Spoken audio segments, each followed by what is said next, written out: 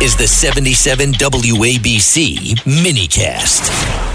With us today is one guy that does make the right decisions. With us today is Steve Forbes to tell us what the heck is going on with the economies.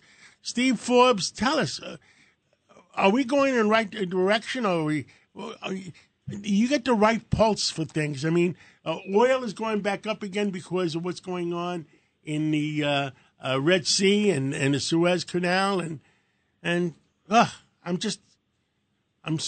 pulling my hair out. I got very little left. Well, the fact of the matter is the nation feels the same way. They're pulling out their hair because they know and feel rightly the country is not going in the right direction.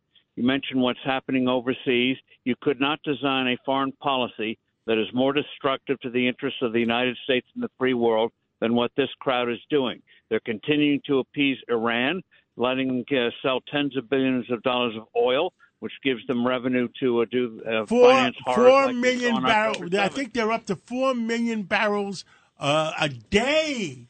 4 million barrels a day. And they were down to 200 or 300,000 barrels a day when Donald Trump was left office. And so you see them appeasing China. You see them not doing what's right in Europe. So everywhere you look. And that weakness breeds aggression. Weakness breeds big trouble. So even when people ask me about the economy, what I worry about is the impact of the deteriorating situation overseas. Now, here at home, even though we have an extraordinary, resilient, creative economy, this administration, as you know, is doing its level best to wreck it, whether it's hurting output of oil and gas, whether it's in terms of piling on new regulations. And how about this? They're trying to control the price of drugs by having the power to take patents away from companies and give them to other companies. But in that proposal that they have out there, everyone's focusing on what that would do to research and development for new drugs and medicines and medical devices. What they don't know is there's a sleeper in that proposal that would allow the administration to seize patents of manufacturers, allow them to seize patents of chip makers and the like. This is the biggest socialist grab, and it's gotten very little attention. So everywhere you look, they're doing everything they can to hobble the economy. They have moved what I've been saying, and it's an estimate since President Biden has been in power. They moved $1 trillion worth of wealth from North America to Asia and Russia and China and the OPEC nations, and that's a lot of money. Well, and it also harms the United States. Venezuela. They're trying to suck up to this dictator Maduro, who's really a puppet of the Cuban secret police. As you know, Venezuelan oil is dirty oil, and yet we're opening up a market for their dirty oil while we produce clean oil here at home. And it's absolutely perverse. And so in terms of, we need to do more cooperation in terms of rebuilding our military. We don't have the capacity, the infrastructure right now to meet all our needs for our security because we let it fall apart in the last 20 years. And we should be working with Korea and South Korea and Japan in building submarines. That's the one ace we still have out there is our superb submarines, but we are supposed to have 66.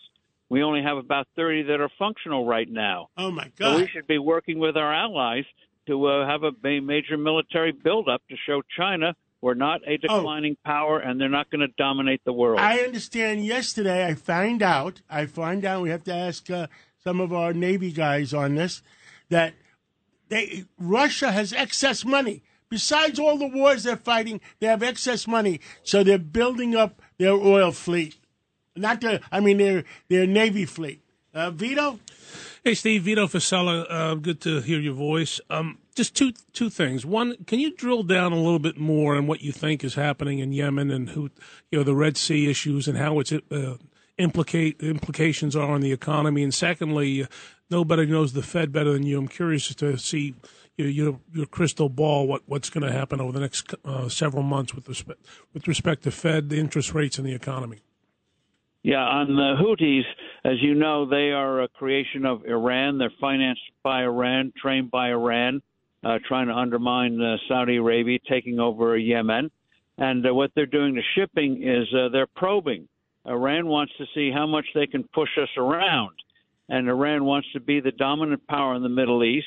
You know, what's shocking right now, Vito, is if you take all the missiles that Hezbollah has in northern Lebanon, upwards of 150,000, if they decide to go all out against Israel, and Iran uses the missiles it has against Israel, Israel would ultimately win, but it would devastate and destroy much of the country. How in the world do we let that happen? And why are we continuing to appease Iran? They're about to get the bomb. And so in terms of what the Houthis are doing, we shouldn't just lob a few missiles against Houthi camps and that kind of stuff. We should hit Iran hard, militarily, their military assets, their oil exporting and eliminate assets. their nuclear program, Steve. It's Tony Carbonetti. I want to add to that. Bet. We need to eliminate, because if they go nuclear, the whole region goes nuclear. If we leave them alone and they develop their nuclear capabilities, we cannot let them do that.